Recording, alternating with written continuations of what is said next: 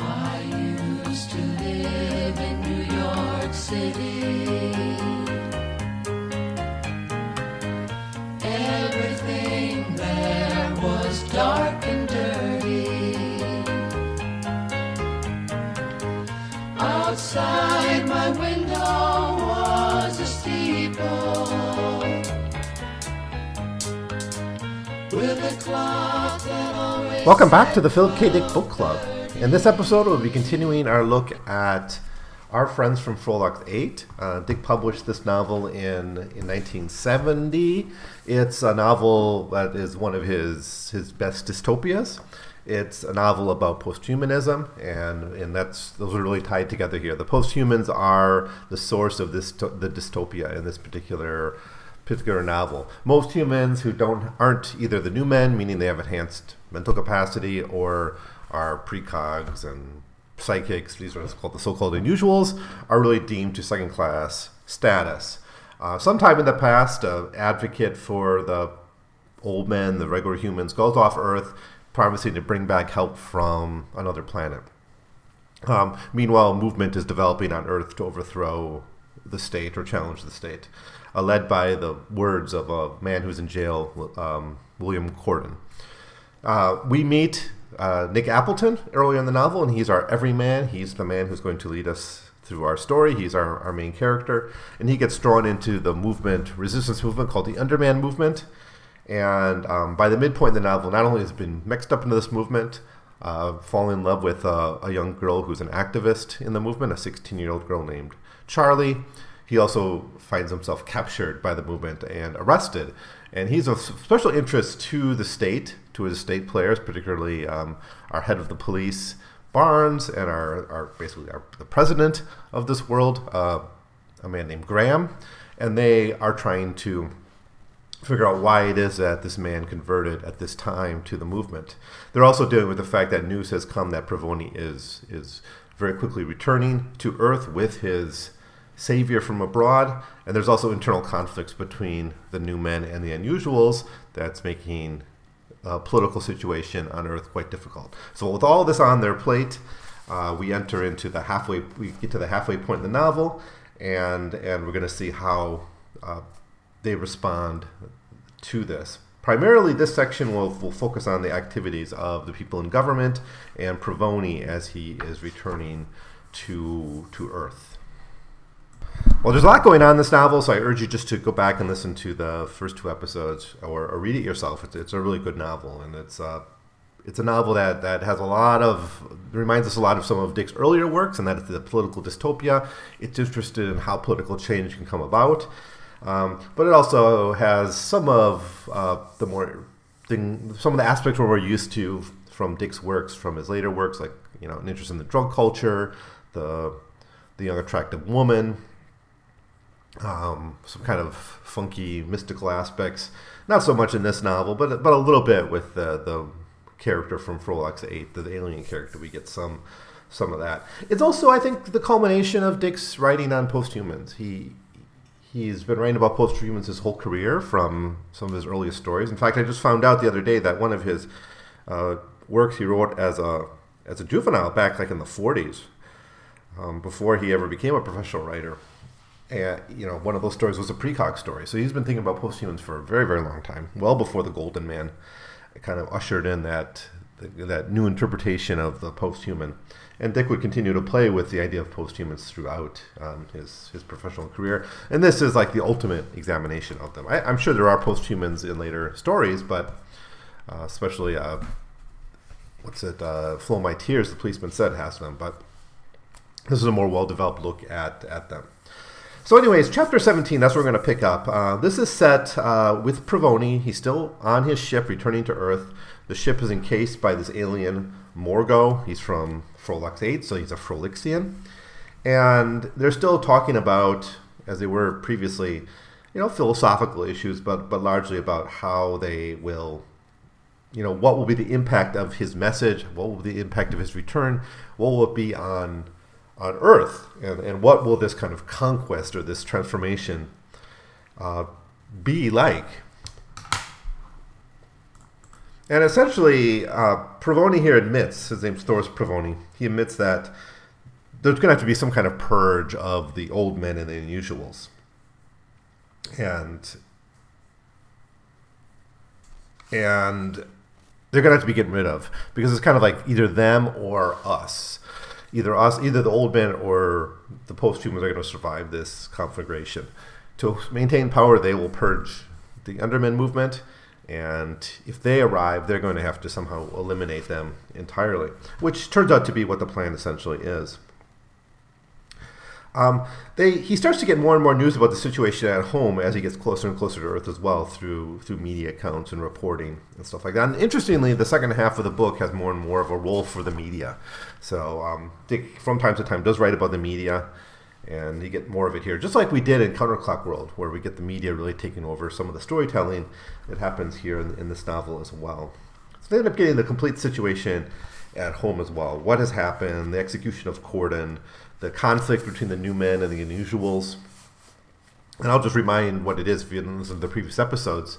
The main conflict between the new men and the unusuals goes beyond their kind of back and forth of political power. It's that the new men are actively trying to create technologies that will replace the jobs of the unusuals. Essentially, the unusuals are at risk of having their jobs automated by machinery. First, a machine called the Big Ear, which will read the thoughts of every human, making the psychics not unnecessary. The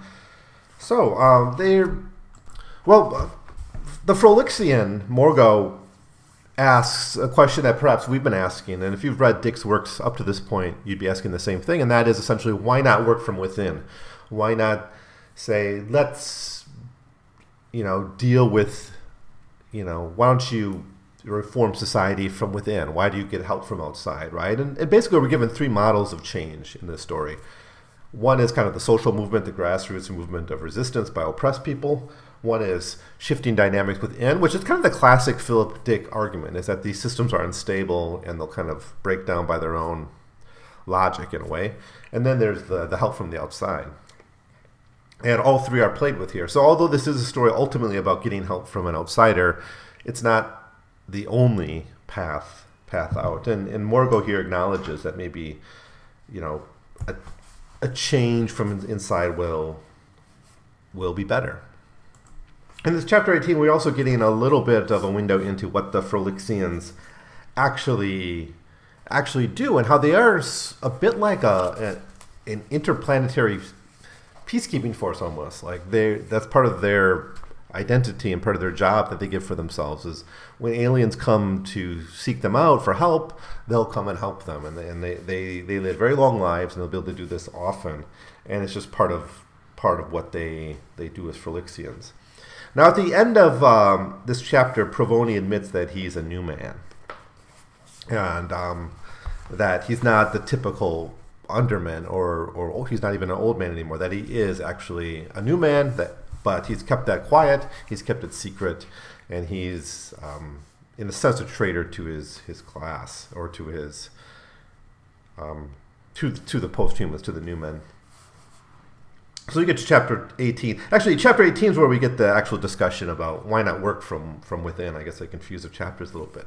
But in chapter 18, Morgo admits that he knows that he's a new man because he's been reading his mind, and he's been part of his, basically a symbiotic relationship since they met. But he basically discusses with him, why not be part of the ruling class? Why not work from within? Why not just reform things as a new man? And we see that's possible. We actually see Barnes and Graham, faced with pressure from Pravoni, faced from a social movement, are willing to make changes in their system to make it more humane. In fact, Nick Appleton, our everyman, listens to these reforms and says that these are the most humane reforms you can imagine ever being implemented by a government. Now, of course, his view is skewed by living in a dictatorship his entire life. But still, it is capable of reform. So Morgo's question here, I think, is apt. Why not just reform from within? And Pravoni's answer isn't that it's it's a bad idea. He just doesn't think it's possible to change a structure that large. Quote, I couldn't dislodge 10,000 civil servants from G1 to 003 all the way up to the Extraordinary Committee for Public Safety and Committee Chairman Graham. I was afraid that if they found out they would kill me. My parents were afraid when I was a child, all of them. New men and usuals and the old men and undermen. I could harbinge in a race of supermen if I became public. The upheaval would be vicious and I would disappear and begin to watch for other people like me.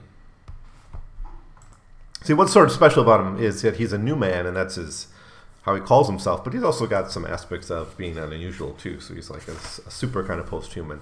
But interestingly, he's the one who perhaps could be possibly bridging the gap between new men and unusuals, and their own internal conflict. In their conversations, we also learn that the Frolixians are not entirely benevolent here, that they do have desires. They're not conquerors, but they seek to learn from and acquire technology and information from the worlds that they help, right? So basically he says we're going to steal them, and this kind of shocks Pravoni, but really what he wants is their distinctive technologies, right? He even says, like, if you were to take us to the 18th century England, back to that time, we'd still find something valuable that we would want there. So they're kind of collectors, and they pay for their collection through being a problem solver for societies in crisis. Now, as they're having this pretty long conversation, as you see, it covers 2 chapters and a fairly good chunk of the novel, about 10% of the novel right here, is this long conversation between the two. They get an attack from Earth, so Earth has been alerted to their presence, knows where they're at. In fact, in the previous chapters, they alerted a picket by accident, and so an attack is coming from Earth, and they're going to have to commit their first act of violence against the regime of the post-humans.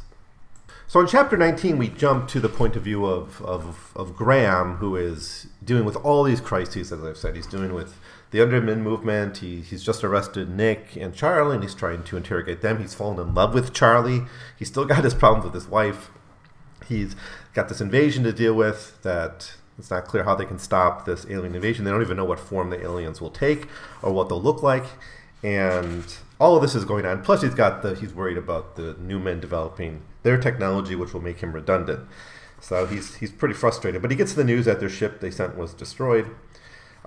Graham is increasingly fascinated with this young girl, Charlie, with her. She's got this like pug nose, I don't know if Dick had a thing for that, but it's, all the characters that kind of have the hots for Charlie in this novel are all fascinated by her cute little pug nose. But he is becoming increasingly fascinated with Charlie. And then he has a meeting with various officials of the government talking about the situation in front of them. And Graham dares them to basically vote no confidence in him. But now he's a psychic, so he's able to read their minds, and he reads their mind enough to realize that he's going to win the vote. So he dares them to go ahead and do it. It's a convenient thing of being a psychic, is you kind of know the results of these votes before they're made. But in fact, they do vote to remain confident in Graham through this crisis with a 6-4 vote. So with that out of the way, in this kind of attempt to dethrone him out of the way, he goes to pursue his meeting with Charlie, which is basically a meeting filled with sexual passion. And I've talked in the previous episodes about the conflict between Barnes and Graham in their approaches. Graham is emotional. He's driven by personal desires, personal feelings, whether it's the desire to save the members of the Underman movement who worked at the printing press he used to work with, or his desire to mix the execution of Corden with the assassination of his wife, who he hates and wants to divorce. Or even here with Charlie, he's just overwhelmed with kind of sexual desire for Charlie. In contrast, Barnes is interested in these people largely as test subjects, as everyman case studies that he can use to understand better why people are gravitating towards the movement. So a very big difference between these two sides of the state. So this is before the Black Iron Prison idea of Dick's later work, before the state is really this hegemonic, totalitarian, a totality essentially of brutal evil. The state he's still sympathetic with certain figures in the state, like he was in his 1950s dystopian literature. And I like that. I don't. There's one thing I don't like about his later work is just the way he sees the state. It loses all its character and all its complexity. And here we see a lot of it, especially in these two characters. So he has this meeting with Charlie, and he's got like 4 guards with him, and she's able to escape from him and these 4 guards, which really amazes Graham that she's able to do that. And it really shows her pluckiness and her skill and her ability to really command the scene. But while listening to her mind, reading her mind during this interrogation before it went bad, he realizes his profound fondness, or her profound fondness for Nick, and so he orders Nick's death. He wants, now Nick's already been released after the previous interrogation he's had, but he kind of reversed that order of letting him go. And remember, he's just released all the people from the prison camps. All these former undermans have been released to return to their families. And Nick's also been free as well, but he kind of reverts that order, and we see once again the state going right back to a repressive regime after its most benevolent act. So there's even said at one point in the novel that just because we shut down all the prison camps doesn't mean we can't build new ones from this point on. But he orders Nick to be snuffed, but he wants him snuffed when Charlie is present with him. So he's got this cruel side to him the cruelness of is it a jilted lover? That's not even the right term. What is it? The forsworn, the unrequited lover, I guess, is the anger of the unrequited love is on display here. Graham just makes matters worse at this moment. Low point in the novel for him. He gets news that from Provoni that releasing the prison camps is not going to be enough. That really a total regime change is going to be required if they're not going to follow through on this invasion. So some time passes, and we return at the end of this chapter with Nicholas, who is trying to find Charlie. He's been released, but he hasn't seen Charlie, so he's trying to find her, and he decides to go to Denny's, which is her boyfriend's house. The guy who originally got him into the Underman movement. He thinks, she'll go back there, so that's where he goes to try to find Charlie. Now, this is the end of part 2 of the book. The book Dick divides into 3 parts. Part 1 really setting up the situation. Part 2 with this really surrounding the arrest and interrogation of Nick and Charlie. And then part 3 is going to be focusing on the return of Provoni and the impact that will have on the whole system. So we pick up at the start of part 3 with chapter 20. And right where we left off with Nicholas going to Denny's house. And Denny, welcomes Nick in, and they share a beer together. And Charlie's also has arrived, but she has just arrived like a few hours earlier, so she hasn't been there for a long time. And they share a beer, the 3 of them. They each have a third of the beer, and Charlie just gets a little bit because she's kind of the end of the line and being a bit not treated fairly by Denny. Dick makes sure to remind us of this. But they share this beer 3 ways. Remember, beer's illegal, so there's not much of it, and it's usually shared. Every time we see beer being drunk, it's usually being shared by people. And they're just coming to terms with the new world. Now, pissers come in. Pissers are like the secret police. They come in, fulfilling the orders to kill Nick in front of Charlie. Denny is killed in the fight, but eventually Charlie and Nick are able to get away. So that's all that really happens in chapter 20. So chapter 21, and that's the last one I'm going to look at today. Chapter 21 opens with Cleo simply watching TV. She's flipping through the channels, but they're all out. And actually, a lot of the later part of the novel is going to be people in front of TV watching the news unfold. I like how Dick does this here. It's an interesting device. A lot of it's actually going to be Nick and Charlie and a few other kind of undermen just hanging out together, minor characters, just watching TV, talking about how they want to be there when Provoni arrives, when never actually going there. And the kind of I don't know, is this a kind of a hippies maybe in the 60s, maybe watching TV on an anti-war protest and talking about how they want to be there, but not actually arriving. I wonder if that's what Dick has in mind here. But that's the feeling I got during these scenes. But Cleo here is trying to watch TV and the channels are out. Nick arrives to get his clothes and leave, and he basically says he's going to leave Cleo to be with Charlie. During this moment, he's changed in the last few hours due to his arrest, and he's been he's committed to at least helping Charlie through this crisis. Now, meanwhile, Pavoni is closer and closer to his arrival, and Nick and Cleo have a bit of time to discuss why their relationship is at its end and why their relationship cannot really survive into a new order. That this whatever new thing is going to come due to the arrival of Pavoni and the arrival of the people from the aliens from Frolox, whatever it is, their relationship is not going to be something that can survive it. Their relationship is of the old order. He says, "That's why I'm leaving you, because you don't understand anything. What does Pavoni's return mean to you? The most important event in history. Because with him..." And then she makes a very banal response saying, the 30 Years' War was the most important event for history. So she's completely out of touch with the world happening around her. She's really... So really the story is about Nick the Everyman becoming something more, becoming a central figure in a movement, becoming someone who can stand toe-to-toe with a leader by the end of the story. We'll see that in the next part.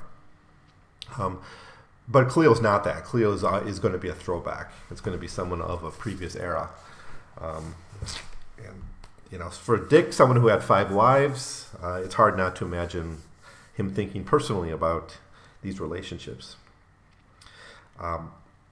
So basically, the news tells them that they got 30 hours until Pavoni will arrive. And so that's what we get through much of the rest of the chapter is these news reports about the arrival of Pavoni. Most of the channels are out except those reporting this news.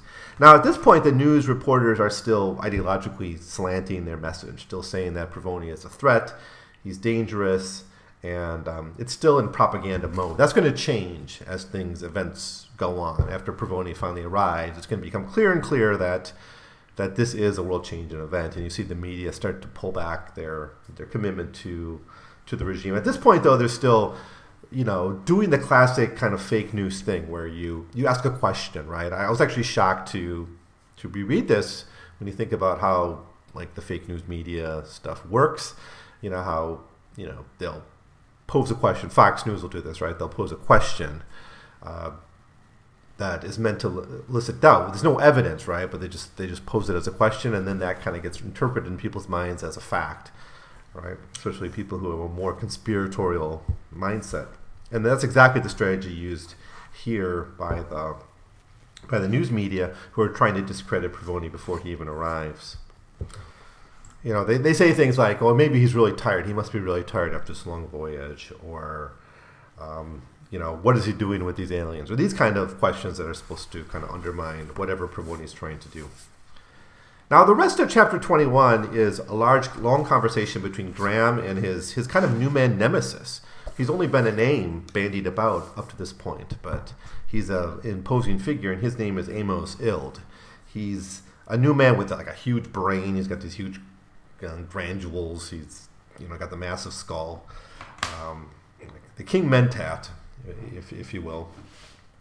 And basically, Graham is pushed to the edge, and he's calling for this man to be his advisor, taking him away from his work on the Big Ear project, and that's what he's running at the time, to advise him during this crisis. Amos Ild demands that Graham use only him to use him as advisor, and to basically fire all his advisors and don't seek the help of anyone else. And basically all Graham really wants from Amos Ild is to use his abilities as a new man, his mathematical ability to have mathematical calculations, his brilliance, to let him know the truth about Pavoni. Is there really an alien? Is he really a threat? How to defeat him, those kinds of questions. And so they enter into this advising session, and it's all based on a type of science developed by Amos Ild and other new men called neutralonics. neutralonics, and it's a nice little side discussion in this novel about neutralonics, and it's essentially an advanced form of statistics. Now, normally in statistics, you'll get probabilities, right? That there's 80% probability that IQ scores will fall between 80 and 110 or something, right? Or 120. That's kind of how statistics work, right? But neutralonics is some advanced form that gives absolute statistical certainty. It's not explained how. Dick's not a mathematician. He's not, if this is even possible. It's, I don't know. But we've seen Dick playing with this idea before with big data. He's done it in Vulcan's Hammer. He did it in especially the Quarrel of Truth, a short story we looked at, in which a machine takes in all this data and then draws conclusions based on what it sees. And we've seen it even in the Unreconstructed M, which is a story about a